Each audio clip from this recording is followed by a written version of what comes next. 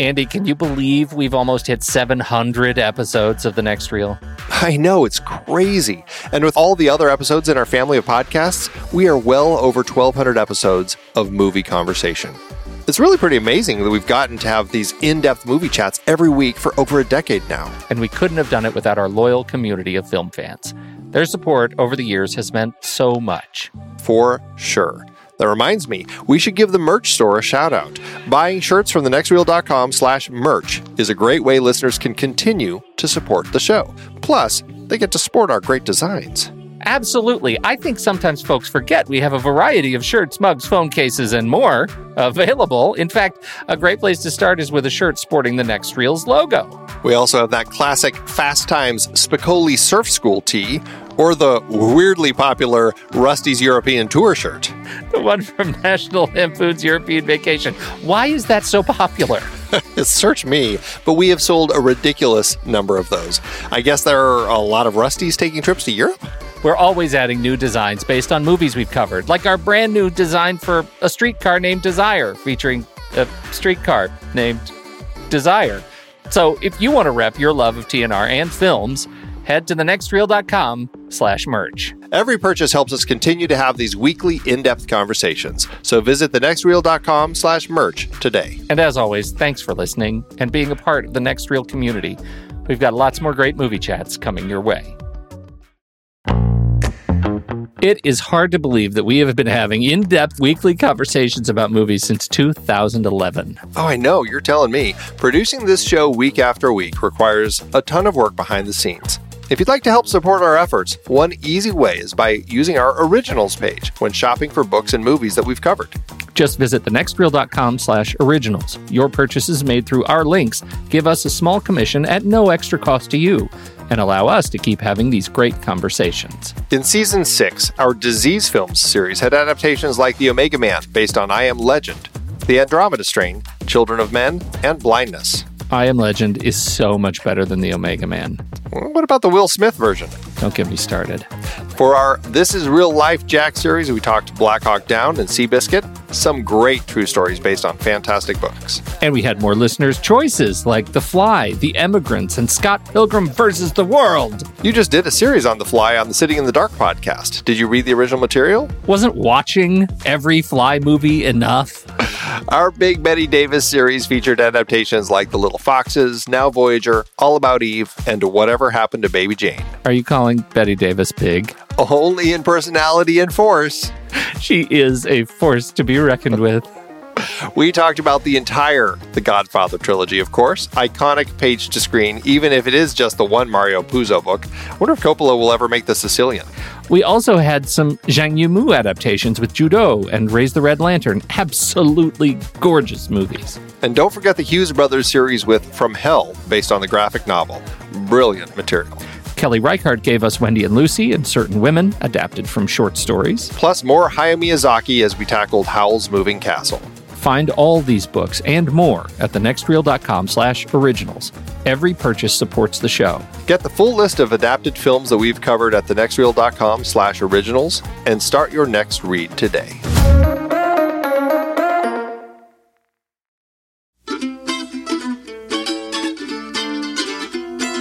This is The Next Reel, everybody. I'm Pete Wright, and that there is Andy Nelson. I am Enzo, the baker. We spoil movies.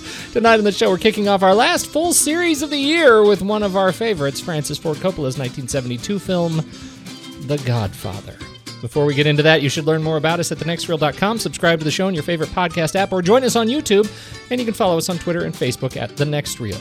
If you've ever thought it might be time to get out of the olive oil business, then grab your cannoli and join us for The Next Reel's Instagram hashtag Pony Prize hashtag Guess the Movie Challenge. And with that, let's check in with Games Master Steven Smart, who's currently hiding out in Sicily after knocking off a local drug kingpin and crooked cop, to find out who won this week. Hey guys, this week's movie was The Odd Couple from 1968.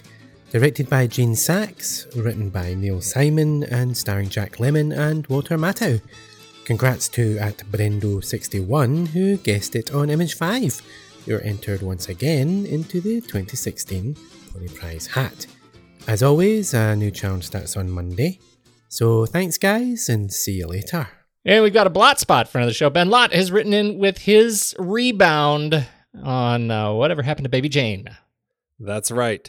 Whatever Happened to Baby Jane is a well-made film featuring two brilliant performances. It reminded me a lot of Misery, but the fact that the lead characters were sisters changed the stakes. The way we slowly see Jane's psychosis grow is downright disturbing, and the final scene is a great twist because it changes the nature of everything that happened up to that point. Your rank 159, my rank 57. I feel like the Bette Davis series actually did pretty well with old Ben Lott overall. I think it did. I think I'd have to go back and look at them, but I feel like they all, except for maybe the Little Foxes, but I think all of them ranked in the 50s or so, didn't they? Yeah, I believe so, which is good because nobody else cared. I was looking at our download numbers, and man, when we hit Bette Davis, boom. Oh, I know, right? People, come on. If sad. anything deserves the title of wait, hear me out. It's Bette Davis. That's right. Oh man. Oh man. That's right. So anyway, Andy, it's time. Let's do trailers.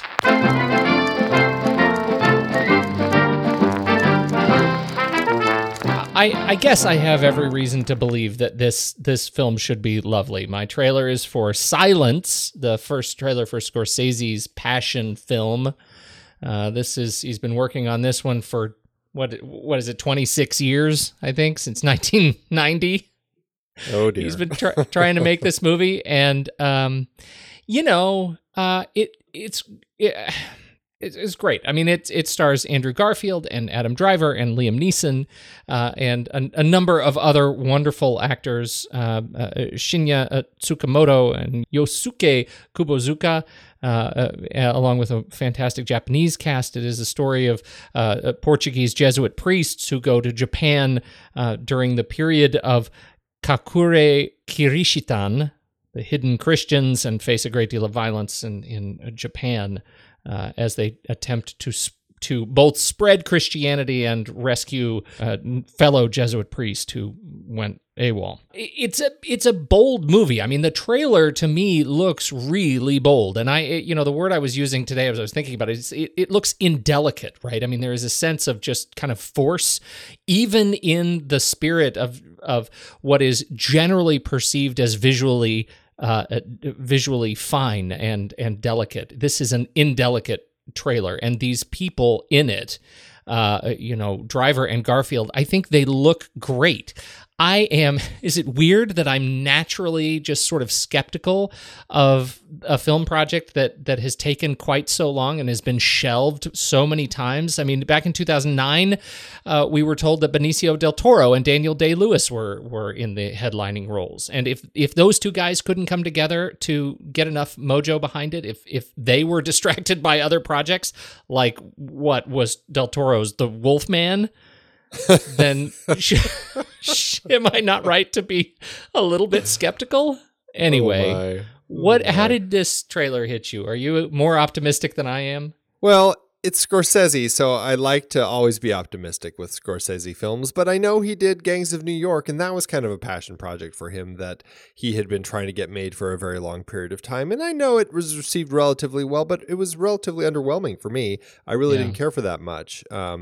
I likewise, what was the director of Toys? I can't remember who directed that. It was Barry Levinson. My goodness, Levinson. Barry Levinson was behind that, and that was a passion project that he'd been trying to get off the ground for a very, very long time. Sometimes I feel like these passion projects that people get behind and they take so long to get made, I feel like there's sometimes a reason why maybe it shouldn't be made. And so that certainly has me a little skeptical about Silence. You're right. I think everything about it looks interesting. It has an interesting cast. I certainly hope it is something that is going to succeed. But it doesn't strike me immediately as, ooh, I can't wait to go see that one, So I don't know. I'm curious about it, though. I guess that's where it left me. Yeah, me too. I'm moved by it in some way, but that way is generally paranoid. It opens. I think it opens next week in Vatican City on the 29th. but it hits the rest of the world. This is one of those Oscar hump films. So Greece, the USA will get limited openings December 23rd, Spain December 30th, and then it opens wide in the US in January with no specific date through March to Germany. A whole bunch of countries across Europe and Asia in January. So get ready for it. It's it's Scorsese, so I don't know. It's gonna have something to talk about at least. Yes, indeed. All right, what's yours? Well, speaking of skeptical, curious, something to talk about, my trailer this week is... We're pretty much the worst this week. Oh my God. I know, really. But mine is the live action retelling of Ghost in the Shell, which, I saw the original anime version of the manga comic in the 90s. And I thought it was interesting. I was like, okay, that's pretty interesting. I enjoyed it. I didn't love it. I never really got kind of really wrapped up in it or anything, but I thought it was interesting enough. And then, all the rumblings about the live action remake and the rumblings about Scarlett Johansson being in it and the whole whitewashing of having her in it. And, there's so many things that you hear about something like this. And then you see the trailer and you're like, wow, okay, it looks pretty cool. It has a very interesting look all through it. Rupert Sanders is directing it, and then it's written by Jonathan Herman and Jamie Moss. Knowing that Rupert Sanders is directing it also leads to my skepticism. He directed Snow White and the Huntsman, which, it was an interesting screenplay on the blacklist, and he directed it. It actually looked great, but on the whole, the story itself I found to be relatively underwhelming. I think that in the translation from the blacklist script to what was released was a little clunky. And, knowing that he's directing this, I know he can make it look beautiful. He made Snow White look beautiful. I think that there's going to be a great sense to this one. And Jonathan Herman was behind Straight Outta Compton. I enjoyed that. It's interesting writing on both parts. Jamie Moss has some interesting credits, but not really much to speak of. So I don't know. I feel like this is going to be an interesting one. I feel like, again, I'm more curious about it than anything else. So I don't know. It kind of leaves me meh. But I still want to see it just because I'm curious, I guess. How'd it hit you? Well, sort of ridiculously. I have a really hard time. This is the film that I think exemplifies the problem with the whitewashing issue in cinema right now. It is like I can make the case. I can feel the case in Doctor Strange, with the ancient one. I really get it, but I still can make the case that the casting and the change in the script was at least in someone's mind rational. I cannot even in any realm understand the casting decisions that they made in Ghost in the Shell. I can't wrap my head around it. It's ridiculous, and I'm such an antagonist over Lucy that it leaves me kind of a rough taste in my mouth. This kind of role for Scarlett Johansson, I have a little bit of trouble with, and this is weird, right? Because I really enjoy her as Black Widow. Clearly, she can handle these tough guy parts, right? These tough woman parts. She got it. I get it. But she should be. There are so many wonderful, just great Japanese actors that could handle this kind of a role. It's embarrassing to me that you got, and it goes so far beyond her. Michael Pitt plays Kuze. He's a former Dawson's Creek guest. Like this is. Well, that's a white Michael show, Wincott, right? Juliette Binoche. There's plenty of them. Before you get down to, Takeshi Kitano, who actually pops up in it, and Chin Han, who we talked about in Contagion, and Rila Fukushima.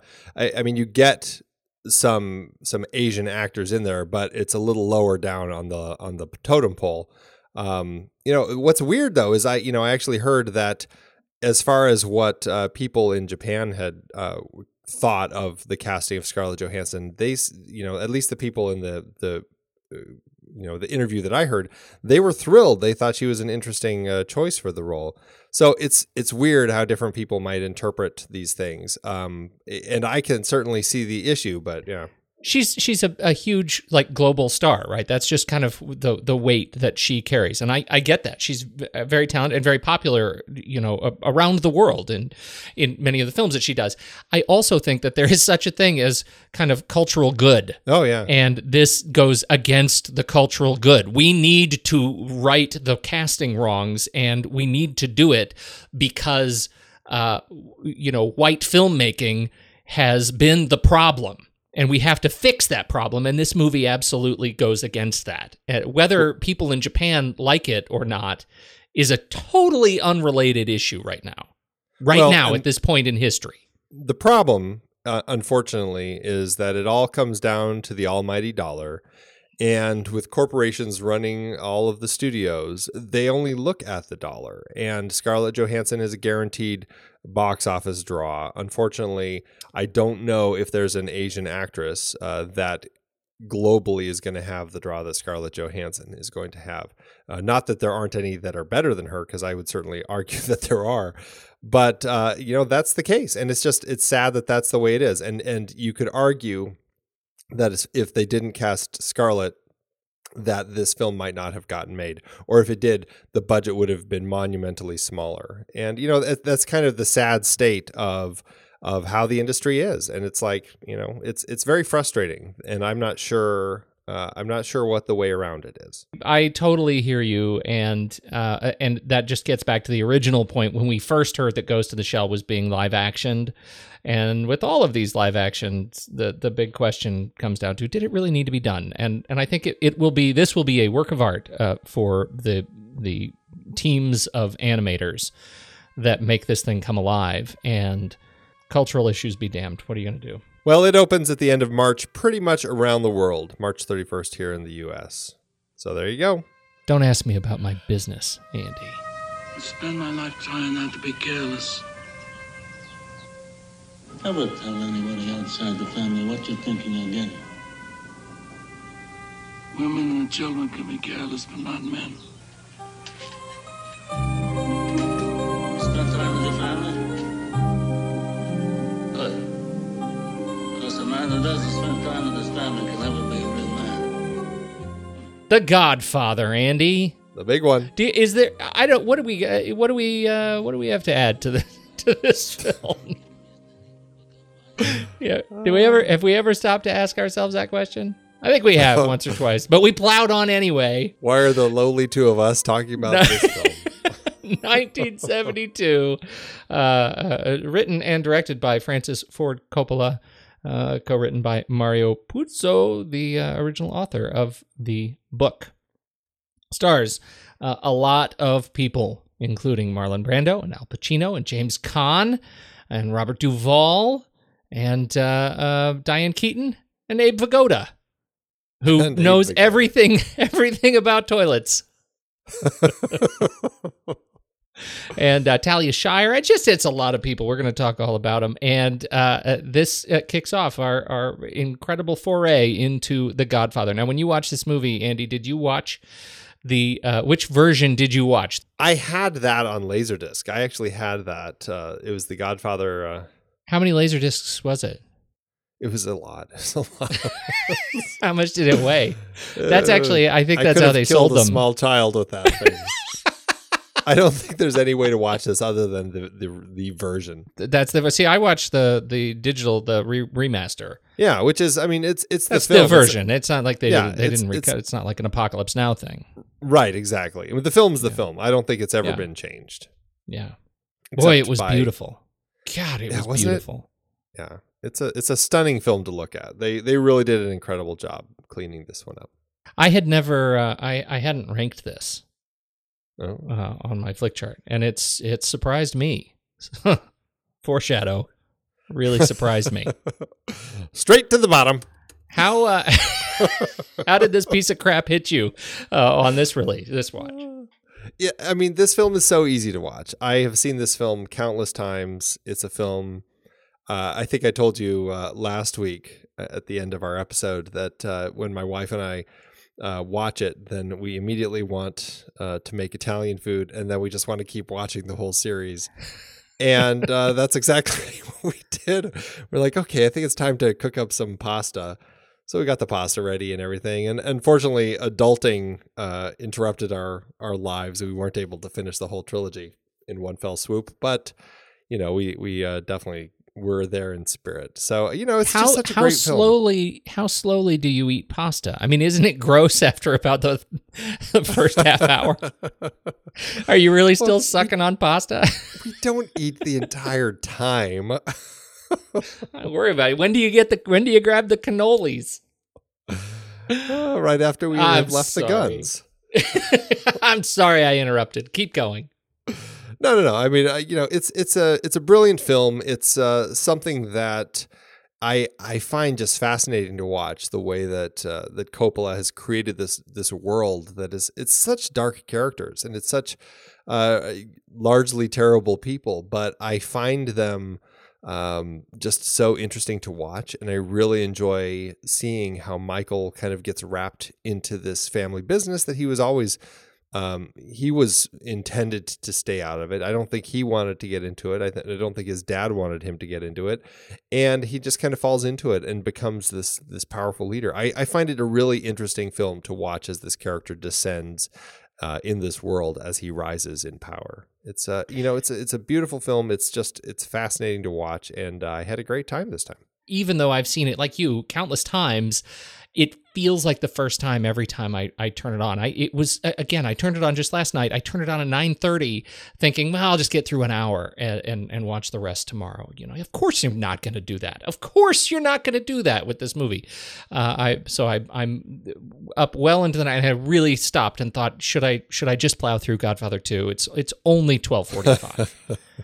It is a beautiful, lovely thing. One of the things I like so much about it was, and I'm always talking about the mirror, right? That this is a film that's holding up a mirror, kind of reflective of culture as it is seen by the storytellers. This film lays out all of its cards in the opening 3 minutes, and I think that is such a gift that I'm never connected with before this most recent viewing quite as well, because I just wasn't watching for it. But as soon as I stopped to listen to that opening monologue, the whole movie makes a whole different kind of sense, and makes, really, I think, the perfect film that is just so ripe for critique. Yeah, it's a brilliantly constructed opening that I think wasn't even originally there. I think originally Coppola, it was just going to start right in the wedding, and you're going to have the whole wedding scene. And I can't remember which of his zoetrope friends kind of said, you really should have something that happens right before the wedding, just to kind of give us a little hint of this film, so we have a sense of this world and everything, other than being introduced through the wedding. And so he kind of came up with that whole thing in that speech. And you're right, that 3-minute speech really sets up everything that we come to learn about this world, this mafia family, and kind of what the whole thing is all about. And it's a great way to open the film. It's very powerful. What was going on? Talk a little bit about what was going on at the time for Paramount in particular. Yeah, when this film was bought by Robert Evans at Paramount, when the script was bought, it was a rough time for Hollywood. The studios had kind of been dying out. There were a lot of changes going on in Hollywood. I think in 1969, 1970, it was really kind of at that point the lowest attendance for movies than had ever been recorded. It was just a really rough time. The studios couldn't really click with what the changes going on in the world. And Paramount, of all the studios, I mean, they were kind of the bottom of the heap. Everybody was being taken over by corporations. I think Robert Evans is really struggling, trying to figure out what to do. Love Story, luckily, which came out, I think, a few years before this, was a big hit for them. And they really had needed that big hit because they were just financially not doing very well. And he got a hold of this manuscript for this book. And he read it and is like, oh, let's make this. It'll be great. The distribution side of Paramount was like, these mobster movies, they don't really do very well. And but he kind of was pushing it and thought it would at least be something that could make them some money. And so, this is this time when things were looking a little down, and he was just like, let's do this thing, let's make a quick buck with it. The story was all written to be taking place in the 40s and 50s, and he was just like, let's just update the story to present day. We can make it cheap. We'll do it down in St. Louis. It'll be about kind of hippies and all this sort of stuff, and they were all on board. Everybody kind of got on board with this crazy direction for this movie. Hippie mob story. I can't even imagine what they were thinking, but they were, I think they were just out to make a quick buck on a book that they thought would just be a quick and cheap read. I don't think anybody expected the book to turn into what it turned into, and they certainly didn't expect the film to turn into what it turned into. They were trying to find somebody to direct it, and every director that they went to turned it down because it just sounded so dumb. I mean, you hear that, and it does sound terrible. And so finally, Coppola had a few films that he had done, and he had written Patton. And so they're like, oh, well, let's try this guy. He's somebody that we can kind of control. And obviously, this is the thing that we've heard of quite a bit in recent years. I mean, all through time, really. I mean, David Fincher, exactly the same thing. They thought that they could control him when they brought him on to do Alien 3. He certainly proved them wrong there. All these directors now directing Godzilla or, Ghost in the Shell, all these different films. They're hiring these young directors because the studios are like, well, it's somebody we can control, and they're malleable. We can make what we want. And Coppola certainly seemed that way to Robert Evans at the time. So they brought him in to direct this, and things changed a little bit. What's so fascinating about this is that so Coppola, he'd founded Zoetrope with his buddies, and they're trying to figure out a way to take ownership of this system. And here we have Coppola, who gets these people, right? He gets this. He gets being raised Italian. He gets the tone. He gets the color. He gets the voices. He gets the story of royalty that this book tells, and he really falls for it, and falls for something that he can tell not so much as a story of strictly the mafia, but a story of family, and family that he can respect and can treat with respect on screen. And that ends up ultimately what saves us from the hippie story, the hippie mob story in St. Louis, and gives us the classic view of ultimately the snapshot of real life. It was interesting to watch some of the behind the scenes stuff. He says, I didn't know anything about the mob when I got this book. That was totally new, but I absolutely knew these families, and that's what really comes through on screen. And that, I think, is what we celebrate with the movie, not just the great lines, the unbelievably quotable sequences, but the fact that this is a family that even if you were Italian and were raised in New York, maybe even more so, but I think we all can relate to these family relationships. Oh, yeah, absolutely. And that's a huge thing. And I mean, if you know anything about Coppola, you know that family has always been huge, not just in the film business, but in the wine business and kind of everything he does. It's all very family oriented, and that's definitely a big thing. I think it's great that he found a way to kind of add this, or I shouldn't say add, but really enhance this family element to this story.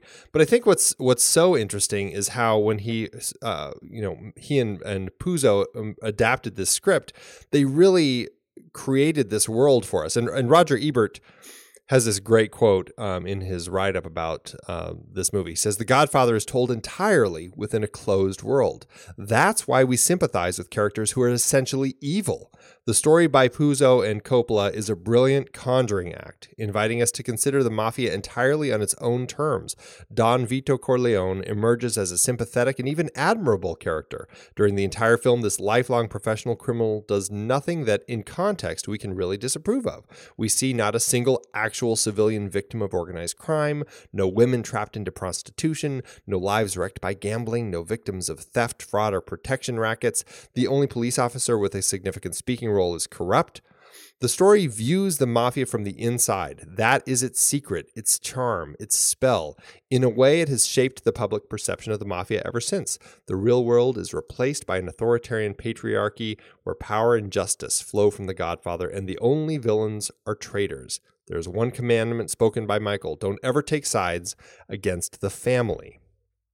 Again, very important. Family is just huge in this world, and clearly huge in Coppola's. But it's so interesting and I think smart, and really possibly the only way to really do a mafia film well, where you can actually sympathize with the characters, where it puts you into that world. This is cultural adaptation, right? Even in the relationship between filmmaker and audience member, that once you put us, the members of the audience, in this capsule, we can't help but change ever so slightly our belief system while we're watching the film. And that's a huge gift. As a filmmaker, that's an enormous gift of trust that we give you. And I think that's what Coppola does so well here, is he takes our trust and gives us a world that we absolutely buy, because he doesn't challenge us to take sides, right? The sides that we're taking, they're the sides of this benevolent father figure that we are in touch with. And even though we may, in the rational sort of real world outside of the theater, we absolutely would not condone this.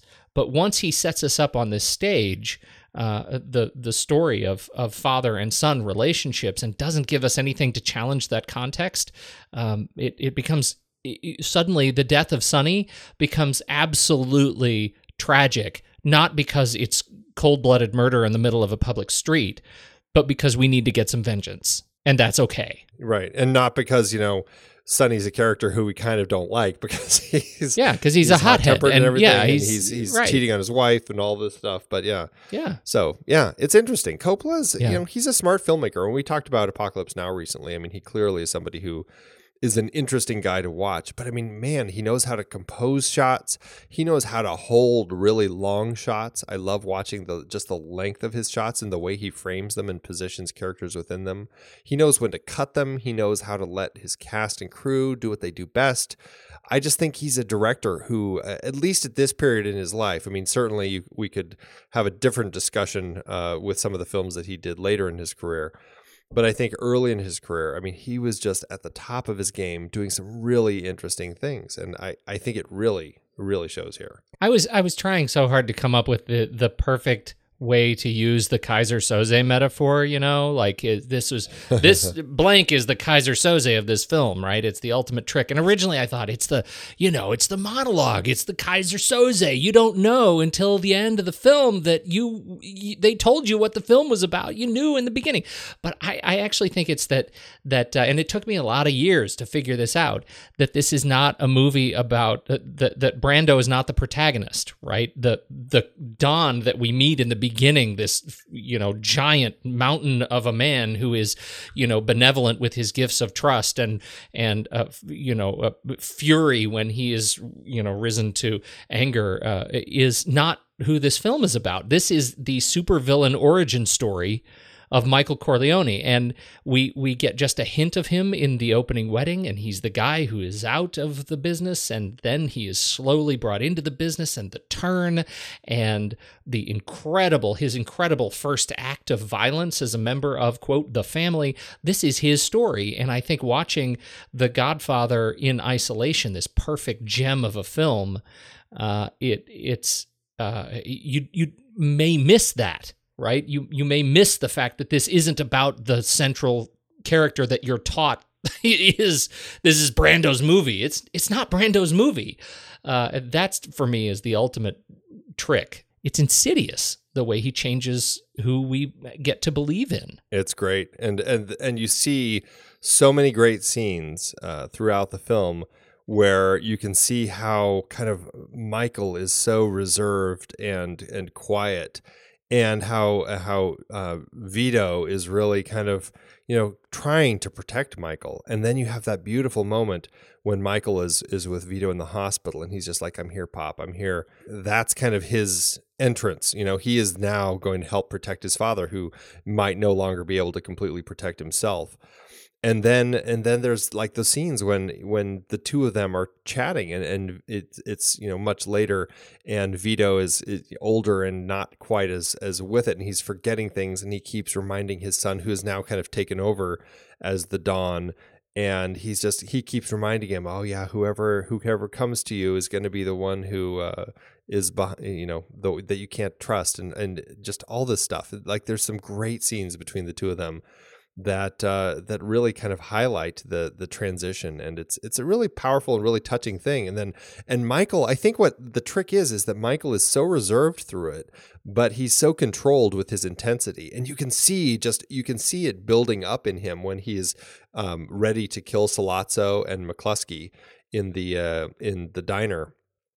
And you hear that incredible, like the rumbling of the L racing by, and it's almost like you are hearing that turmoil inside of him building as he's kind of getting ready to actually shoot these two guys. It's done so well, and then you finally see that in his face at the end when he finally confronts Kay. It's a masterful performance by Pacino in this film. Well, it really is, and as long as we're talking about that particular sequence, I mean, you want a masterclass in transmission of emotion. This is an exercise in micro expressions, and it's not just gritted teeth micro expressions. Generally when you have these brilliant close-ups on terrific actors, one of the things they do to make their face move is kind of grit their teeth just sort of subtly, and you can see the muscles kind of move in their jaws. And in this case, you see just the incredible fine control that Pacino is able to muster in his face, around his eyes and his forehead, and you can see the seething rage just rise up in his face right before he takes action. He's staring down, but the motions of the muscles undulating under his skin, it's incredible. It is a chilling performance, and I'd forgotten just how wonderful he is as just a straight up craftsman. It's so good. It's so powerful. It hits me every time. I don't have a lot to say about Francis Ford Coppola as a director, but I do want to talk about The Wedding in particular. Go for it. Do you remember The Deer Hunter? I do. Do you remember The Wedding, or did you black out halfway through? Oh, I remember. I remember bits and pieces, but I certainly don't remember it like I remember this wedding. Well, that's my point, man. The Wedding and The Deer Hunter was interminable. It went on forever, and until I watched This Wedding again, I didn't realize why it was so bad, and This Wedding was so good. The Wedding is, ultimately what The Wedding is showcasing here is just complete mundanity, right? It's just this is a family wedding. What are we doing at a family wedding? And we're watching the most mundane details. We're watching the brother hit on the bridesmaid. We're watching that. I mean, these are just the little sort of soap opera things that happen. But what that gives us is the ability to meet all of these people in an incredibly efficient manner, right? It gives us a taste of every character. In one in particular, the introduction of Luca Brasi is it's perfection. It is not only screenwriting perfection for me, it's performance perfection. We have Luca Brasi sitting on a table and he wants to thank the Don. He's sitting on a stool outside the Don's office. He wants to thank the Don for a personal invitation, and he is rehearsing he's rehearsing what he's going to say. And he's a big oaf, and so you can kind of get the feel that he's just kind of this goofy guy trying to get his words right. In the meantime, Michael is sitting with Kay, and Kay notes, she said, that guy is talking to himself. So now we've had a bit of character introduction in Luca Brasi over in the corner, and now we're watching Luca Brasi talk to himself past Michael. So we have all three of them. We're over Kay's shoulder, and we're looking at Michael as he's telling the story of who Luca Brasi is. And he gives us that little, just couple of sentences of character background while we watch Luca Brasi demonstrating at the background in the background of the shot. It is so great. It's every single piece of that sequence comes right together, and it fills me with glee.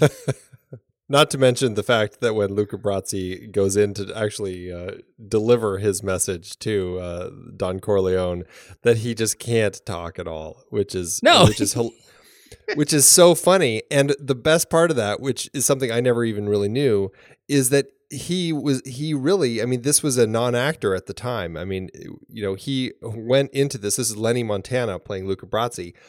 He was a former pro wrestler, and he was actually a mob enforcer for the Colombo family.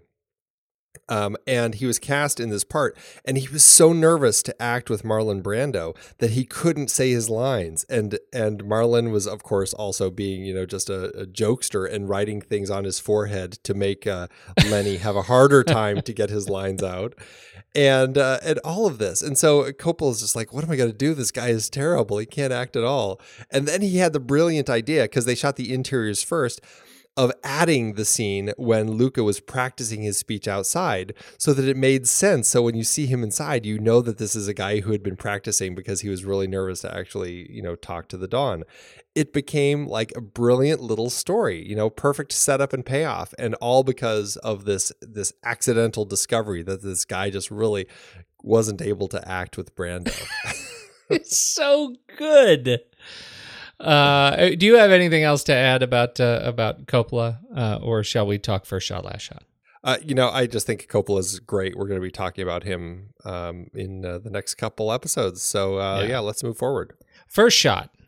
We start on black. This is Bonasera's, I believe, in America speech that we talked about earlier, and it is a very it's a dissolve onto an incredible close up on his face as he delivers this monologue, and it pulls out to reveal we're in Corleone's office. We see a little bit of Corleone's shoulder before the first cut. In fact, one of the notable things for me this time was the way Corleone raises his hand and waves a little bit as somebody from out of frame brings a drink to Bonasera, and I had never noticed that before. It's just one of those little tiny subtle foreground touches that I hadn't noticed, all within that first shot. And then the last shot is we see, this is after Michael and Kay have had their conversation. He says, he lies to her saying that he did not kill Carlo, Connie's husband, and then Kay walks out to get them both drinks. She then turns back and she sees Clemenza and some other people in the crime family coming in and kissing Michael's hand, calling him Don Corleone. And then one of Michael's goons goes to close the door. And the last shot is of Kay's face looking at this as she realizes kind of what this world is. And we see the door close on her, physically, metaphorically, kind of closing her out of Michael's life. So what do you think? Great stuff. Great stuff. This is really kind of all about, this world and this world that we're in and who's allowed in and who's not. And just kind of the experience people have within this world. And I mean, you already said it earlier about this I Believe in America speech that we open with. It really sets up this entire film and what we can come to expect of this story. And the fact that Michael, who is the new Don, he's a guy who is seemingly so all about his family, but he's so always closing people out of his life. And it's an interesting exploration of kind of the two versions of these different dawns at the beginning and end of the film. It's pretty interesting. Totally. The first shot for me is one that, we talked about how well it sets up the sort of themes that we're going to be dealing with over the course of the film. But one of those themes, as we look at the role of sort of the American dream and achieving success in America with integrity and authenticity, right? I mean, that's what he's asking for. Bonasera is there to ask for justice, right? This is how am I supposed to hold my head high knowing that these guys got away with this thing to my family? There is no integrity in that. We're talking about sort of living in truth in this opening sequence, and that is what the family represents through this first monologue and this first shot. And at the end of the film, that we end on a lie in the family, that he lies directly to her face, I think demonstrates an unbelievable transition that has occurred from one generation to the next, and so perfectly sets up Godfather 2 it's just, I think, to see these as just sort of part one and part two of the same film. It's a perfect pairing for me. Even more than lying to Kay about having killed Carlo or having had Carlo killed, the fact that he has Carlo killed in the first place. Thinking back on it, it makes me wonder if Don Corleone, if Vito actually would have killed a family member, or if he would have just kind of demoted them in the ranks or something like that. I feel right. like, there's even more that Michael is just, he is willing to kind of kill family, and you see that at the end and lie about it. I mean, it's dark. The family is definitely going into dark places with Michael's decisions here. Well, right. And isn't it interesting, and I don't want to foreshadow our conversation at all, but isn't it interesting to watch how loyalty, family, and justice is served in Godfather 1 compared to Godfather 2, and yes, even in Godfather 3. All three of these movies push that discussion forward a little bit further. And push the boundaries of what the family is willing to do a little bit harder. Let's talk about the cast. Yeah, Fred Roos, who's one of Coppola's regular guys, he'd been helping him out quite a bit. He helped him with the casting. Also, Andrea Eastman and Louis DiGiamo also did some casting here. Andrea Eastman, this was it, other than this and Love Story. That was it for her credits, period. As far as Louis goes, this was his first gig, but certainly was somebody who had done a lot of stuff after this. But I think Fred Roos was probably the main guy helping with the casting. And you said it earlier. This is a beefy cast we've got. It is a huge cast. It starts with Mr. Brando himself as Vito Corleone, and this was one of many of the conflicts between Coppola and the studio. When Coppola came in, they had a huge list of people that they thought could be Don Corleone. I think Ernest Borgnine was on there. I can't remember who else, but Coppola said, it's got to be one of the big actors in Hollywood. And he and Puzo were talking, and they said, the two would either be Marlon Brando or Laurence Olivier, and Olivier wasn't available. And so they said, well, let's try Brando. And so Paramount, they mentioned it to Paramount, and they're like, no way is he ever going to be in this picture. Coppola, the way that he says it, it sounds just like the movie mogul when Tom Hagen goes and talks to him to get Johnny Fontane apart. Sounds just like that. Makes me wonder how much reality really crept into this film. But I think Paramount finally was swayed. They told Coppola, he has to do a screen test, and if they like it, and if he doesn't take a salary and causes no trouble, because Brando had caused trouble on a number of films, and so everybody was really nervous about having Brando in a movie. So Coppola did a screen test, and that's the famous screen test where Brando is just like, he's got to look like a bulldog, and he stuffed Kleenex into his cheeks to kind of puff them out and make them sag down a little bit more. And he kind of started getting that whispery voice and all of that sort of stuff. And it all kind of came together in that magical screen test. And when the folks at Paramount saw that, they signed him. They thought he did a great job. They actually did pay him $50,000 and gave him back-end points, which unfortunately for Brando, he later sold because he was having money troubles. Before the movie was finished, he sold his back-end points for $100,000, which unfortunately, if he hadn't done that, he would have earned an additional $11 million. But these are things, hindsight's 20/20. He's perfect. And for a guy who wasn't as old as Don Corleone, boy, does he look the part. And no kidding. I can't get over just watching him, how much he seems like this old man. He's just so good in this role. Yeah, and we'll talk about the makeup department later, but his age makeup is, I mean, even it holds up so perfectly today. Like, he just absolutely embodies this character. But man, his face, the way his face ages through the injury and recovery, and how much he ages just as a result of his time in the hospital and then back home. But through the last scene, if you compare the opening scene through his last scene in the garden playing with the oranges, I mean, it is a radical transformation for an otherwise young man. And Pacino, I mean, he's perfect as this young son, as the youngest of the three sons. I think he this was early on in his career, but he showed right away what he was capable of. He certainly did. He was a controversial selection once again. Coppola wanted him. Studio wanted others. Goodness, Jack Nicholson. Can you imagine Jack Nicholson in this role? I know. So strange. I mean, I know he was in kind of some movies at the time, but still. Yeah. Seems so different. Yeah. Warren Beatty, Dustin Hoffman, Robert Redford. None of them. I can imagine none of them. Robert Redford is the weirdest. He's like, he doesn't even look Italian. I mean, no, not even maybe close. you could get away with some of the others, but really it's hard to see any of them working. What I think is so funny is that Coppola really wanted Pacino, and he kept sneaking him into the screen tests all through the whole testing process. And even though, Al was feeling like a little uncomfortable, like, I don't think they want me. We don't have to keep doing this. Coppola kept pushing, and eventually they finally got it. But even with that, they started seeing some dailies in that first week, and they were really nervous. The first day was the scenes when he and Kay were outside of the department store after doing Christmas shopping and things like that, and they were just like, "Oh my God, this guy's horrible."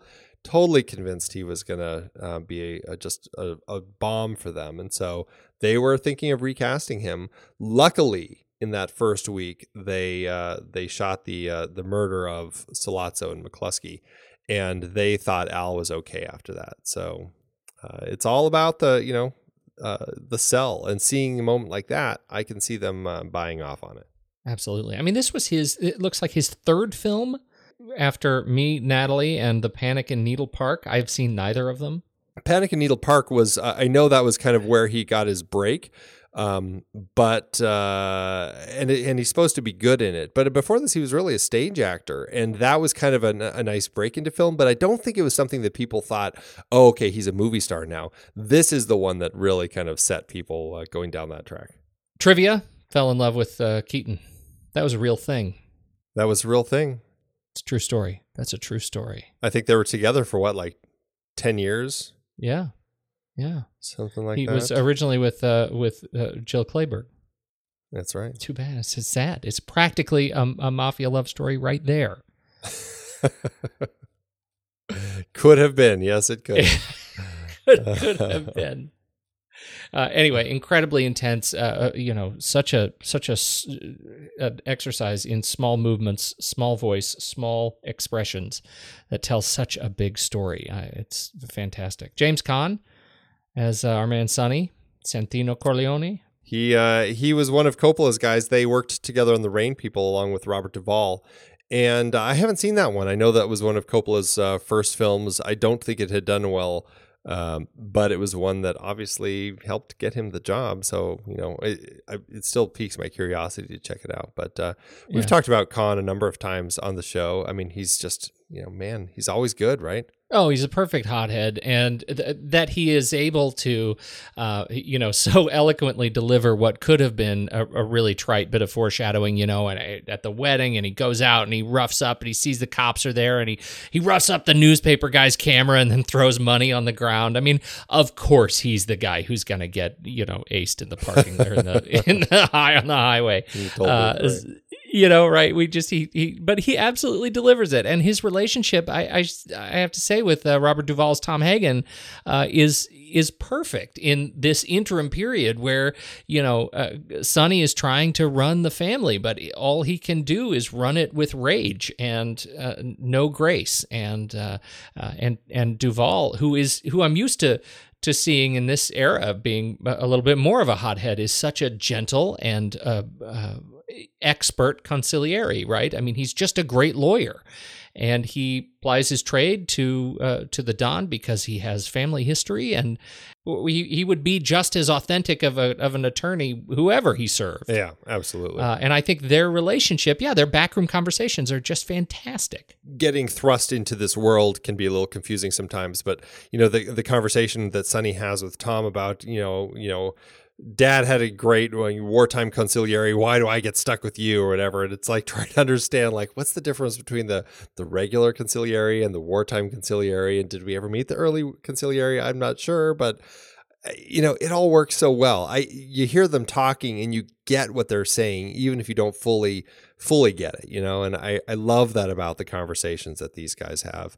I think it's interesting that I think Martin Sheen had actually read for Sonny. He was one of the people that had come in. And of course, he and Duvall and even Brando, I mean, they all ended up together a few years later in Apocalypse Now with Coppola. He really likes his team. He likes finding people that he likes to work with and bringing them back again and again.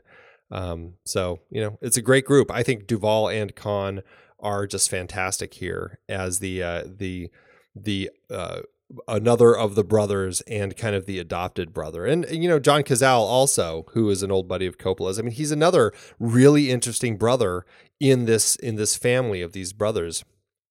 And then of course the sister, but Cazale, I think, is he's such an interesting character here, and it's really it's kind of tragic that there's this brother that just kind of doesn't fit in and doesn't quite click.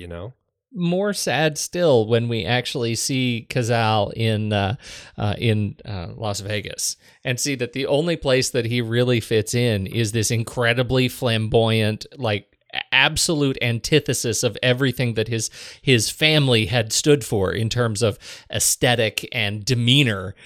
That's the place he had to go to fit in, is Las Vegas, showcasing just how flimsy a character he was as a person. I think it was brilliant. And he has a lot of fun stuff going on in part 2, so can't wait to talk about him more then. And the Talia Shire, the daughter, as Constanzia Connie Corleone.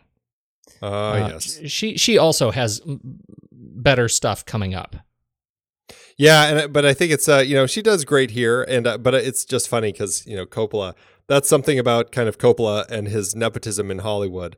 And, I'm not sure about his early films, but, every time I see this, I always wonder, is this where all that began? As far as not just getting his family into his own films, but into Hollywood, period. I mean, you see the number of people connected to Coppola in like the bloodlines. And it's like, he is kind of like the Godfather in Hollywood, right? I mean, Nicolas Cage is in that line, and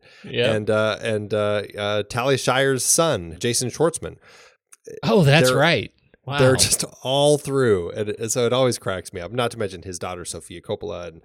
And it's just all through. So who else is important to you on the list here? Well, I think Diane Keaton, obviously, we should just mention as kind of the outsider marrying into this family. I love Diane Keaton, and I think that she brings that Diane Keaton-ness here. She's a really quirky actress. I don't think she's full on quirky here, but I love that she was cast here because she seems a great kind of. I don't want to say a foil, although you could certainly argue that in some of the coming films, but just her sense of viewing this family as an outsider, I really enjoy as I kind of watch this film. But I still always have to question, I'm like, why would she ever marry this guy? I mean, I understand love and I understand how love can make people do silly things, but geez, if I learned that, I was marrying somebody whose father had this guy almost kill somebody, I was like, geez, is this really somebody? Is this the smartest person I should get together with? Yeah, that's when you stand up and walk away. Thanks for the great wedding. Could you please have a car come around? Right, he disappears for years. Yeah, right, and then she's he still finally hanging comes out. back. Right, and he's just like, I just want to get married to you. Just like, oh, you're such a sucker. Why do you go back to him? Right. The first thing that he says to her, when she says, how long have you been back? He says, a year, probably more. And now you come see me? Take a hike, chump. Oh, dear. Oh. Yeah, it's pretty good.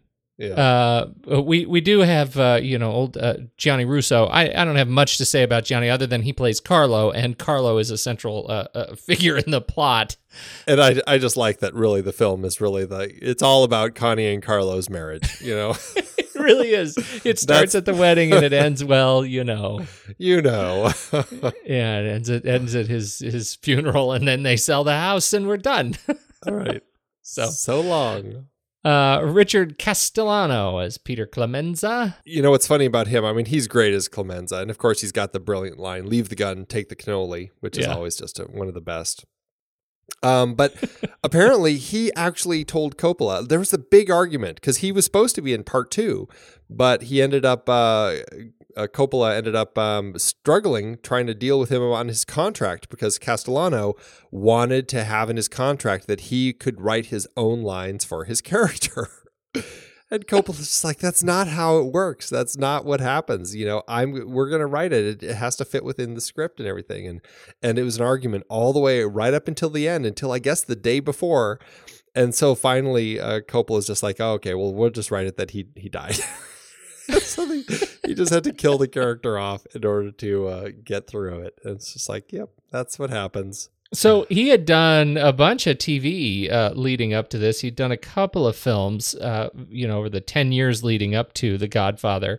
And then after The Godfather, it was kind of a gangster's sort of cornucopia of parts for him on TV and TV movies. He did The Godfather, a novel for television, reprising his role as Peter Clemenza, and then he was done in '82.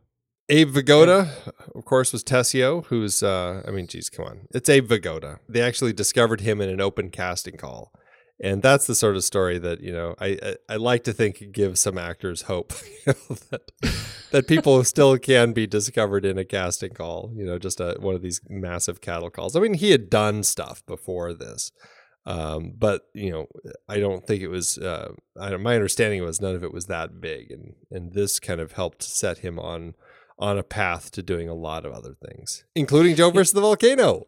That's right. The Wapani Woo. He's got this this interesting thing, this turn in the film, because he's kind of the goofy sort of character. He's a caricature, I should say, of the role, right? And he's got the voice and the face, and he's a little bit of an oddball, and he's kind of tall, but there is this moment at the end after he's discovered and after he's surrounded by Michael's guys, and Michael knows that he was behind the betrayal. He looks at Tom with the most sincere look on his face, right? And just he's just so sweet and soft, and that for me is such an unbelievable and shocking transition or transformation for his character that he is able to go from kind of grizzled old tough guy to this guy who is sort of with his eyes saying, I know what you have to do. I so wish you wouldn't do it. Deceptively beautiful performance. Yeah, his face right there as he's just like, hey, can you get me out of this one for old time's sake? And it's just like, it almost breaks your heart. It's like, oh man, I wish they could. I really wish they could. Oh, that's tough. That is tough. Who else? Sterling Hayden. Yeah, we have to mention Sterling Hayden as Captain McCluskey. Man, is he just always great. And, he's so good as the guy who's always ready to throw some more negative epithets out, regardless of what culture he's talking about. He's got it at a hand, and he's just so funny. I mean, in just like the worst possible way. But I mean, I just love him as McCluskey. He's so good. And, he gets shot in the throat. And that's the thing I remember about his performance, because he does that gag. Where his tongue kind of comes out of his mouth as he's he's aware, I just got shot in the throat and I'm still alive. And then he gets shot again. But man, does he sell getting shot in the throat. If I ever happen to come across that, I'll know it's authentic because I'll be comparing it to Sterling Hayden's performance here. Absolutely. That's grim. Richard Conte pops up as Barzini, who's a great. The funny thing about Barzini that I always laugh about is like, what is it that Barzini says that clues Don Corleone in that Barzini's behind all of it. You know, when he comes out of that meeting with all the five families, and he's just like, I never knew until this night that it was Barzini. It's like, I was there watching the whole thing. What is it? What did Barzini do? God, these guys are good, man. But yeah, Richard Conte, I mean, he was in some just of the great noir films like Thieves Highway, Call Northside 777. Really great actor. And it was great seeing him pop up in this one. And then, of course, we have the Sinatra role played by Al Martino under the name Johnny Fontaine. I think that's just so funny that, you know, it's this big kind of this myth about this movie that, you know, Puzo, when he wrote it, really kind of patterned that character after Frank Sinatra and how he got into Hollywood. Although Puzo never said that that's what happened, but he's also never denied it. But you know, it created this big rumor about it's all about Sinatra and you know how he got his big break and all that sort of stuff. So I don't know. It's just one of those funny things that I don't know. It's a small part, but I just find that aspect of Johnny Fontaine fascinating. Well, if only because in the scene between Johnny Fontaine and Don Corleone, where he's just weeping about how badly he needs to get this part, and he's just simpering, you know, I don't know what I'm going to do if I don't get this part, Godfather. What am I going to do? You're going to come in. And he does the mocking thing, which is so perfect. And my kingdom to see Brando do that more. I'd see a whole movie of him parading around as other people in Don Corleone makeup. John Marley plays Jack Woltz, and I only want to talk about that because mostly I want to talk about the horse. Oh, yes, the horse. Jack Woltz is the legendary Hollywood producer who wakes up with a horse in his bed. It's always earlier in the film than I expect it to be. Is it? That seems to be a thing that you want to sort of work up to. And even though I've seen the film a number of times, even last night, I was thinking, man, we're only just like a half hour into the movie, and there's already the horse in the bed. But the thing I have to ask you, Andy, after watching this movie as many times as you have, after seeing all the goons, like you see what they're made of, you see what they wear, you see kind of how portly they are in many cases. They're tough guys, but they're generally big guys, right? I'm thinking Luca Brasi. They're big guys. How did they get the horse in the bed under the sheets while the guy was sleeping? How did those guys do that job? They have the sneaky one that we don't see. He's always in the room. He's just in the shadows. That's how good he is, Pete. He's the ninja mobster. That's right. I think about that every single time because there's like enough blood in the bed. Like what? They must drug him. They must drug him. Yeah, they have to drug him somehow. He has to be out in order for that whole thing to get pulled off. Oh, but man, did you know that's a real horse head? I did not know that. Tell me how they made that happen. Ugh. Well, they got in touch with, I think it was a dog food company because they would, process dead horses. That just made it worse. I know, right? I know. It's so horrible. And they actually, they contacted the company and said, hey, when you slaughter your next horse, can we have its head? So, like, sure. Because not only are you telling me that it was a real horse head for the first time, but you're telling me that it was easy to get. Right, I know. It's so horrible. So there you go. Real horse head, real blood. I'd like to think that there was a lot of like Caro corn syrup in the bed too, and that what he was actually covered in was not the real horse's blood. And therapy afterward. My God. Right. What? Oh, so disgusting. How about old Alex Rocco?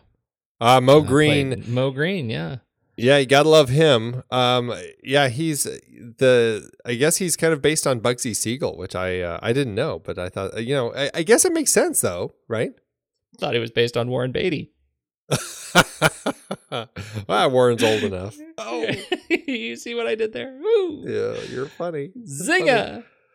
What I think is funny is that Alex Rocco came back to be in an Audi commercial recently, and where he was playing the Jack Woltz character, and he wakes up in bed and he sits up, feeling something, and he looks at his hands and they're covered in motor oil. He pulls the covers back to find the front of his car under his sheets. And of course he screams. So funny. He screams, and then it pulls out, and right in front of the house is, and I don't know if it's the same house. It looks like the same house. It is the Audi A8, and it like starts up, and the lights turn on, and it's like, oh my God, that's a duplicitous and violent car. Right, Terrible story of the car. Oh, we'll have to put the link for that in the show notes. Yeah, it's funny pretty little funny. commercial. Yeah, but you know what's just jumping to effects real quick. Mo Green's death is a really interesting one because it was a really tricky. Coppola wanted to make all the deaths kind of stand out a little bit, and he's just like, what if they shot Mo Green right through the lens of his glasses, and shot him in the eye? And they're like, well, how are we going to do that? I mean, you can't do stuff like that. It's not like you can squib somebody's eye. I mean, it's tricky. And so they came up with this rig with his glasses that actually, there were two tubes on that pair of glasses that he was wearing. One of them would pump the blood all over his eye. The other tube actually had a little BB in it that it would project outward and some air, and it would blast this BB out through the glasses, and then the air would like blow all the dust and everything away from the lens, so away from the eye, while the blood spurted all over the eye. And I guess it was a perfectly safe way to do it, but it works. And man, I mean, his death is one of those ones that always stands out to me. it's a lot of blood. A lot of blood. It's just a lot. It's like jutting blood in the eye. It's like right in the eye. Oh. There are a lot of wonderful characters and character actors in this film. Let's jump down to the nepotism evidence. Prime example.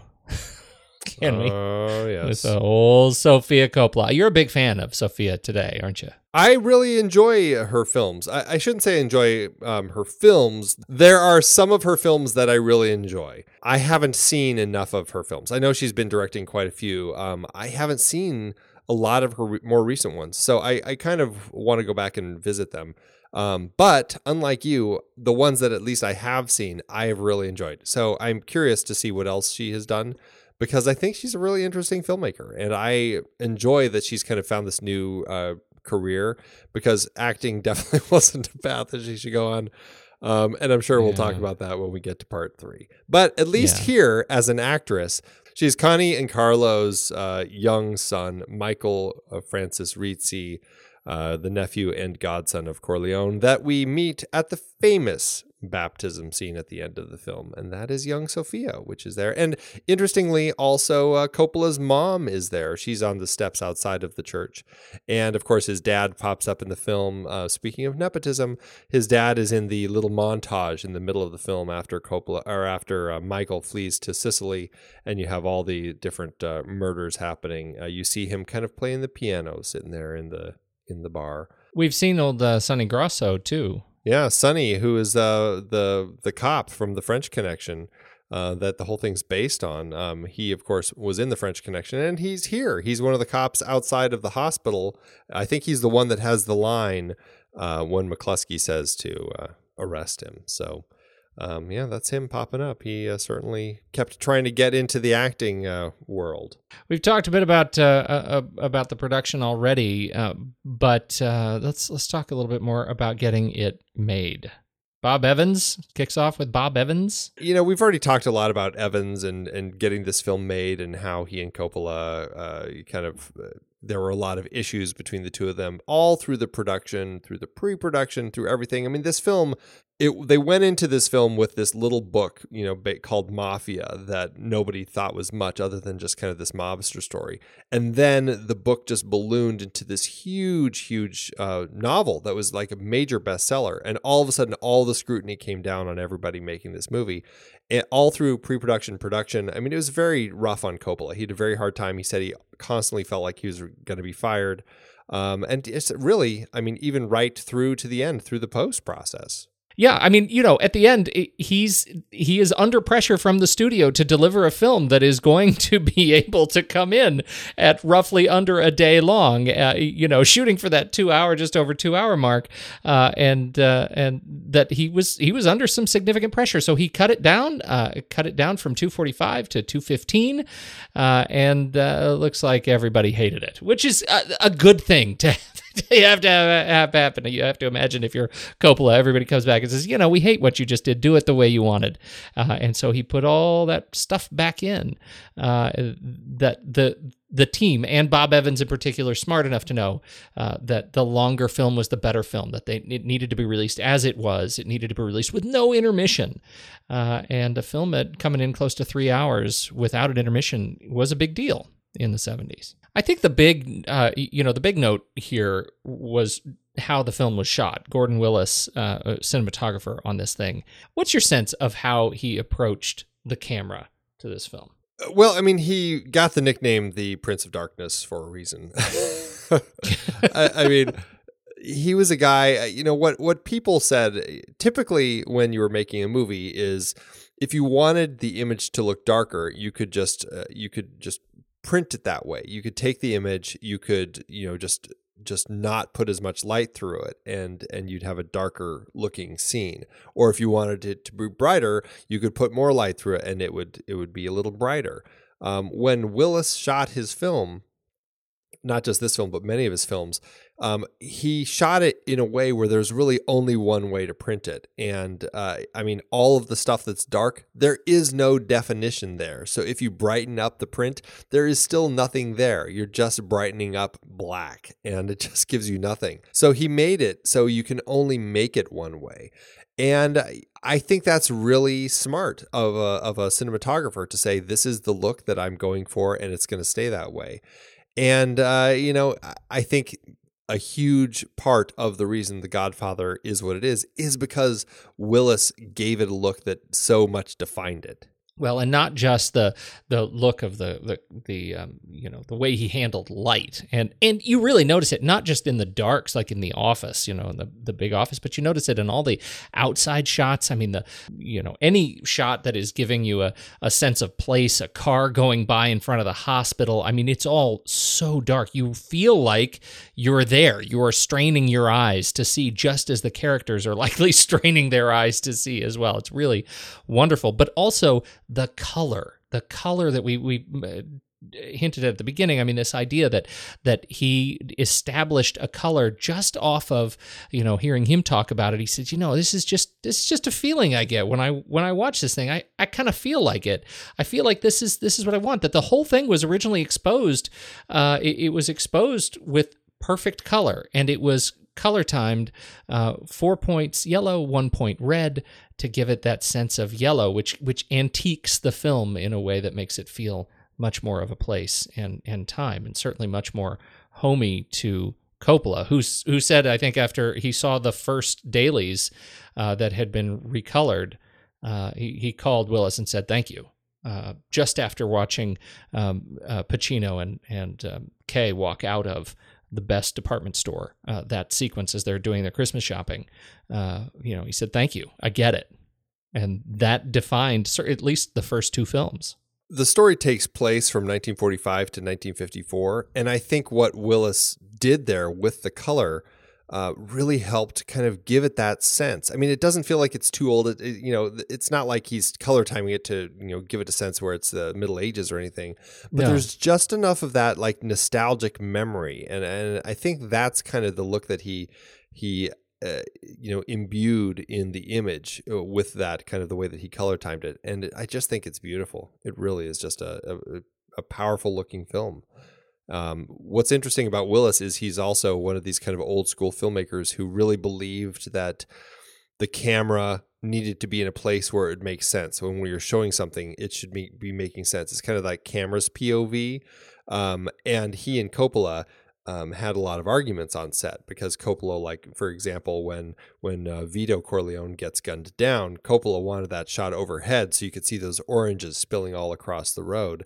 And Willis was just furious with him because he's just like, whose point of view is that? Why are we up there in the top of the building all of a sudden?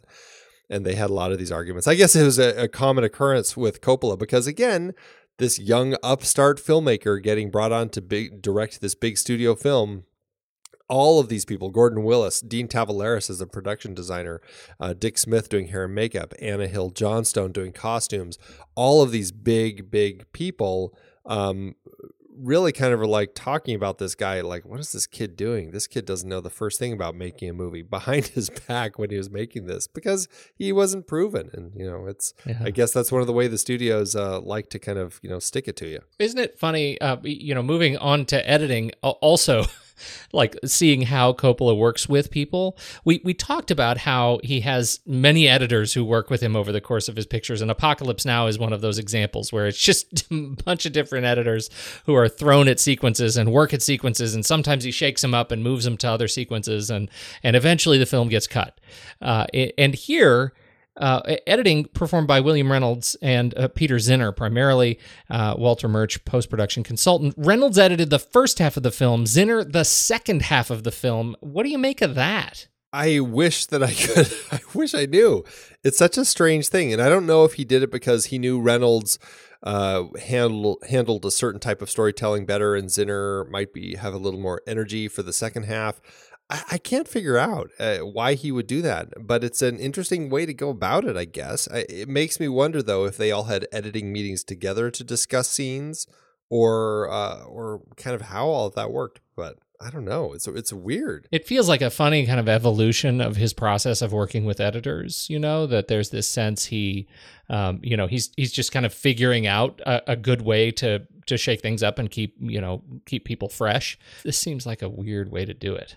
It was a smart way in the end, though, because I think it was Zinner who brought in during the baptism scene, brought in the organ music, and up until that organ music was in there, Coppola said, the scene never worked, and he was frustrated because he was trying to find a way to end the book by doing something interesting and having all that intercutting going on between the baptism and all of the people. You could almost say the baptism in blood for Michael. It's a brilliant way to cut it all together, but he said it never was working. But then Zinner dropped in that organ music, and all of a sudden he said it all came together. So, maybe that's one of the reasons that Zinner was doing the second half. Who knows? Music, Nino Rota. Oh, controversy. We need a stinger. The music, because the music is iconic, right? Oh, yeah. It is so iconic, and yet controversy. The music, let's be honest. The score is just beautiful. It's so iconic of this film, and you sing it, and everybody knows exactly what it's from, or do they? Back in 1958, Nino Rota scored a film called Fortunella, which uses the exact same theme. It was a little more upbeat, but certainly it's the theme that ends up being the main theme for this, or the love theme of The Godfather. I think it's definitely done better here. I think that he develops it a lot more here. All through the film, I think there's a lot of interesting use of music. However, it certainly caused some controversy as far as the Oscars go, which we'll talk about here in a little bit. But Nino Rota, beautiful music, though, overall. Well, you say for both films. I have to defend you a little bit here because you say, oh, Nino Rota, certainly it's the same thing. People, you have to go, it's in the show notes, you have to go listen to it, because this is not like Andy saying, oh, John Williams, certainly he stole this theme from this other piece, and then it's like one or two bars that maybe sounds reminiscent of, it's like James Horner. Star Wars. Because James Horner is always like, diddly-doo, that little four-note thing that James Horner has in like 50% or 90% of his scores. Exactly, but it's just a little thing. This is like the whole song in a peppy major key, and it's very. And I wonder if there's somebody out there, if you were to hum da da da da da da, who would say, "Oh, I loved Fortunella," like. There's somebody out there who has no Godfather association and would actually be able to. It is the song. I was really shocked when you played that for me. Shocked and awed. So funny. Let's plow into the Oscars. The film did get 11 Oscar nominations. This was it was the most nominations for any film of 1972. It was nominated and won for only 3 of them, though. It did win for Best Picture, Best Actor in a Leading Role, Marlon Brando, and Best Adapted Screenplay by Puzo and Coppola. Huge story, though, circling the Oscars was because Marlon Brando, this was his first nomination in 15 years, he did not attend the ceremony, choosing instead to have himself represented by Sachin Littlefeather, a.k.a. Maria Cruz, a Native American California actress who read her little speech for him, accepting on his behalf. Do you remember the speech? Would you like to hear it? I have it. I would. I'd like you. Would you read it as Sachin Littlefeather? Yes. Would you? I'm going to read it as Maria Cruz playing Sachin Littlefeather. Excellent. I've been waiting for this all night. Hello. She had a very deep voice. I'm not buying it yet. Hello, my name is Sachin Littlefeather. I'm Apache, and I am president of the National Native American Affirmative Image Committee. I'm representing Marlon Brando this evening, and he has asked me to tell you in a very long speech, which I cannot share with you presently because of time, but I will be glad to share with the press afterwards that he very regretfully cannot accept this very generous award. And the reasons for this being are the treatment of American Indians today by the film industry, and on television and movie reruns, and also with the recent happenings at Wounded Knee.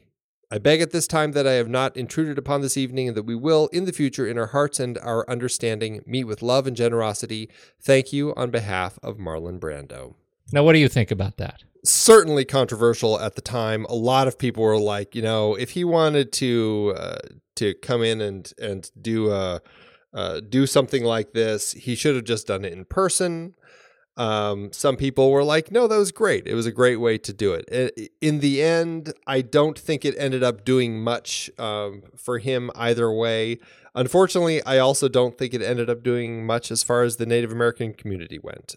So it was just one of those things where it happened, but I think it was a little hollow in the end. Do you think, and I'm just spitballing here, do you think it's because this was not a film about Native Americans had any impact on its success?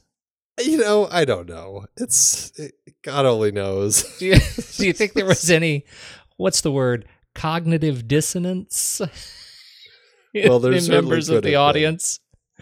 I'm, again, just spitballing here. There is a plight. I'm sure there is a plight. I am woefully uneducated. I mean to offend no one. I'm just saying maybe from a public relations perspective, there is an explanation. Yeah. It's like, Leonardo DiCaprio winning for The Revenant and talking about, the environment and everything. I mean, I guess it tied in to a certain extent the fact that they had to switch hemispheres to continue filming because I think there's a much stronger connection. Yes, there's a much stronger connection. I guess there is. Yeah. I guess there is. Even though it wasn't a film that was about environmental issues or anything, right? Andy. I guess you could argue that it's there. But that's a film that you could have seen her say that to. Like, he could have had Sachin Littlefeather do that, talking about the plight of the Native American performers, because there were plenty of Native American performers in that film. So I think you're feeling it now. I think you're getting it. Marlon Brando, what a load of crap he is. All right, finish this awards thing, will you? All right, so the other awards that it did not win. 3 supporting actor nominations, James Caan, Robert Duvall, and Al Pacino. They all lost to Joel Grey for Cabaret. Fantastic film in its own right. However, I think one of these 3 should have won. Unfortunately, Pacino did not attend the ceremony. He was also protesting for perceived category fraud. I didn't even know that this had happened, but he said that his performance reflected greater screen time than that of his co-star Marlon Brando, and he believed that he should have received the nomination for Best Actor in a Leading Role. So I've never heard it as referred to as category fraud. Coppola lost to Bob Fosse for Cabaret. That was a huge upset, actually. Bob Fosse was completely dumbfounded because Coppola had won the DGA award and everything, and everybody was convinced that Coppola was going to win. Costume design lost to Anthony Powell from Travels with My Aunt. Best Sound lost to Robert Knudsen and David Hildyard for Cabaret. Best Film Editing lost to David Bretherton for Cabaret. And we already mentioned Nino Rota. He actually was nominated for Best Original Score, but they actually had to withdraw his music because they deemed it ineligible since he had already been he'd been caught reusing his score. That ended up getting replaced by a nomination for Sleuth. And of course, the weird thing is that Charlie Chaplin and his team ended up winning for his film from 1952, Limelight, because apparently the film had not been released in L.A. until 1972. I don't understand these wacky Academy rules, but somehow, even though it was a 20-year-old film, it hadn't played in L.A., so it ended up winning for Best Score. I did not know that. That is a fantastic bit of trivia, Andy. Yeah. 20-year-old film. It's just weird. Of course, I still would say that, Fortunella be damned, the Godfather score is still probably better than any of the scores. And we should be super clear. I'm all up in arms about the fact that it's fraudulent music, but it is his own score. Right, He plagiarized himself, so I totally see how that would happen. I reuse stuff I've created all the time. I have to imagine this was probably a surprise to him at some level.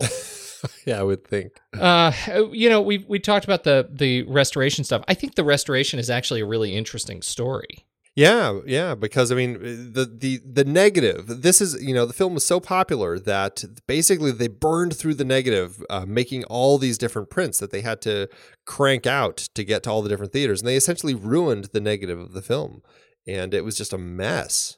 That was the way it was put in the in the research is that anytime you make a print is a full contact sport because you are stretching and the risk of damage to the negative is high. And because this film surprised them with how successful it was, they ended up making so many more prints that the negative ended up getting worn out. So they decided to do a cleanup. What happened apparently is that as soon as DreamWorks was purchased by Paramount in December of 2005, the very first phone call that Steven Spielberg received as he's starting his day at Paramount is, hey, this is Francis Ford Coppola. Now that you work over there, could you please dig up the original negative and restore this stinking series?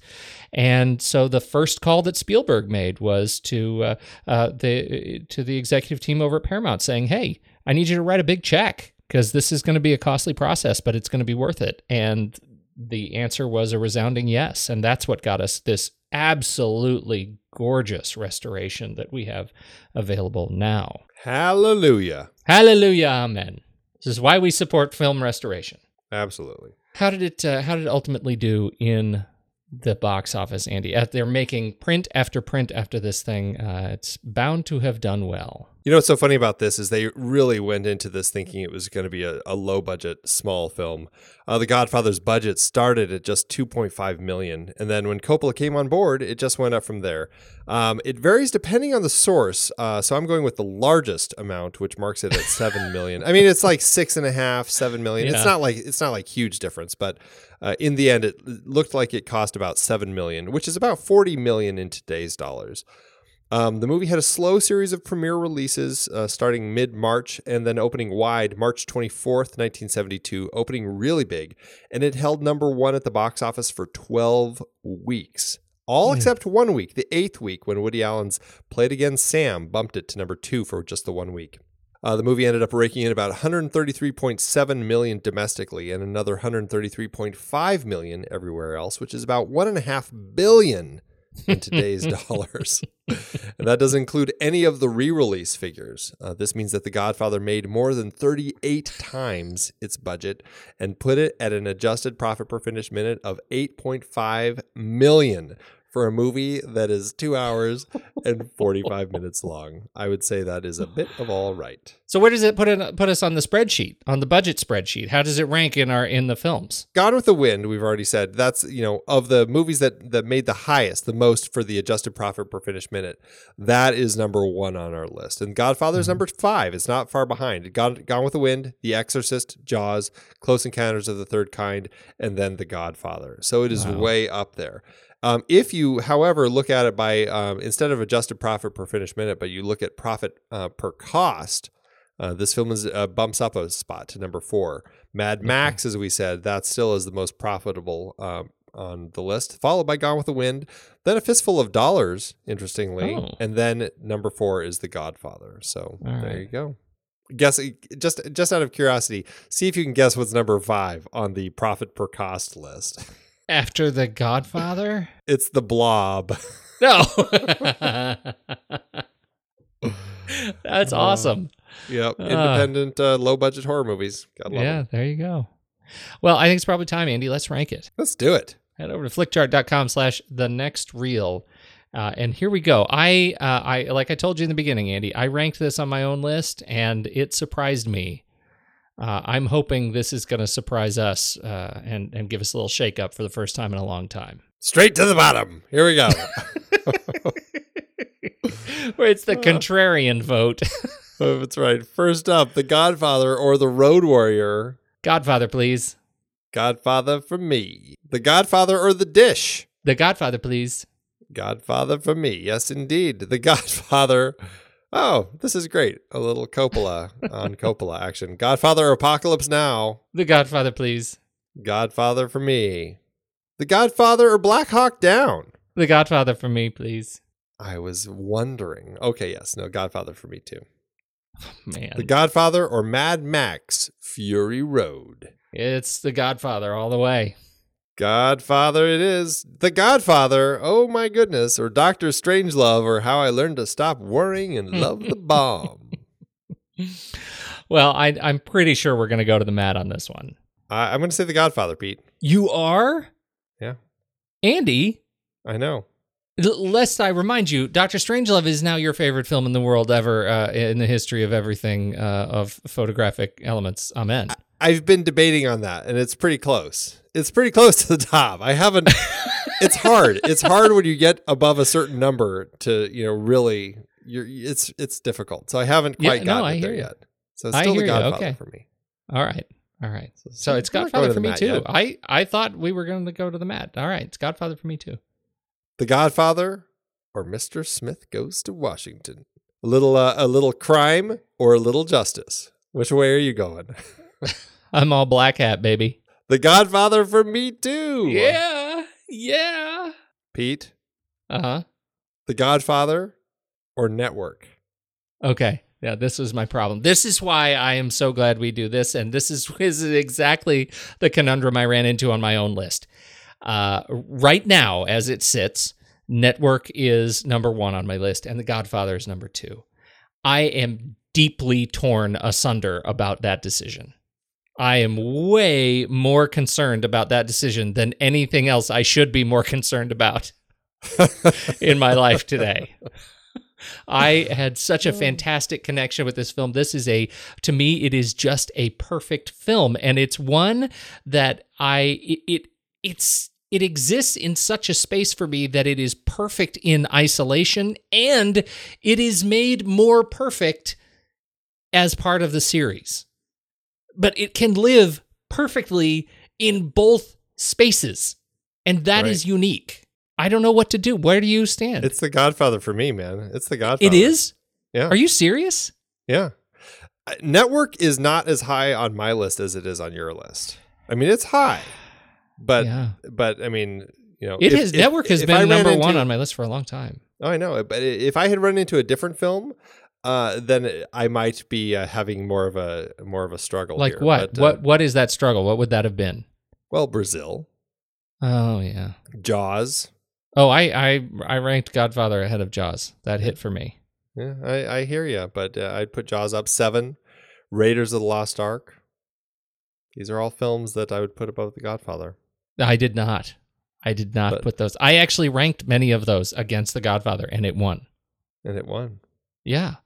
This is my struggle. I'm going to go with you on this, Andy. We have a new number one. Look at that, Pete. We have a new number one. It's been a long time. It has Andy. been a very long time. Very long time. I'm curious to see where the rest of the series goes because, there are big debates. The Godfather or The Godfather Part 2, which is really the better of the two films or better of the series, really. But nobody says it's Godfather Part 3, so, I mean, who are we? No, nobody.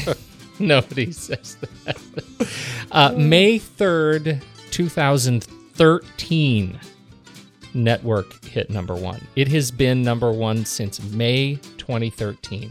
Wow. That's crazy. Almost 3.5 years. How about your letterbox? 3 stars, 3.5. I love it. I give it a 1.5 star. No, I want to be like the Amazon reviewers, Pete. Oh man.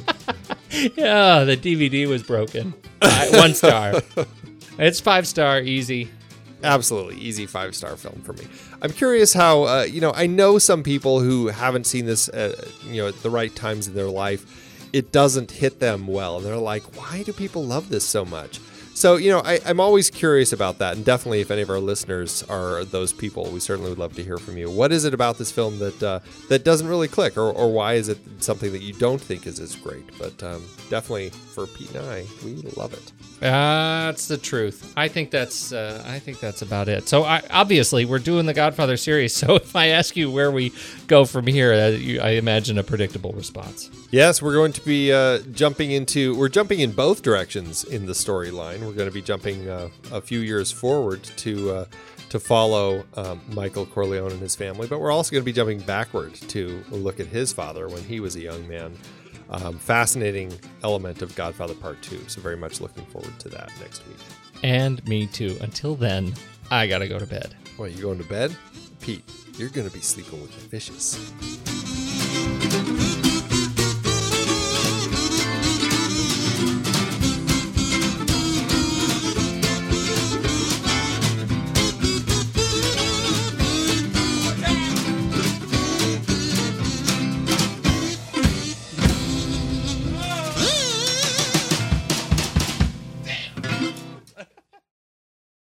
Amazon giveth, Andy. Oh, as Amazon always doeth. This was maybe the most fun that we've had looking at reviews. This was hard to choose. It was really hard to choose. What nugget did you come up with? I was tempted to do the Godfather haiku. Yeah, there's even a haiku.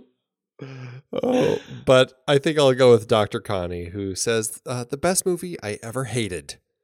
So sorry, this film is highly acclaimed and probably very good, but I could not get behind it. The wedding scene was interminable. Just go watch The Deer Hunter, Dr. Connie. Please. I really don't like noir, and I simply couldn't find the thread in all those people who kept getting killed. Then some gorgeous horse gets its head severed and placed in a bed with a director who wouldn't give some family member a starring role. Yuck. I gave up. Just not my kind of movie, but I guess it's a classic. Whatever. Okay, what are the responses? As for my value in your rating, a 4-star rating for Gossip Girl and a 1-star rating for The Godfather tells me all I need to know. I'm not saying anything about Gossip Girl. Not a word. But still. Yeah. Mine comes by way of L on September 3rd, 2016, who also offers it a 1-star review. It says, God made no appearance.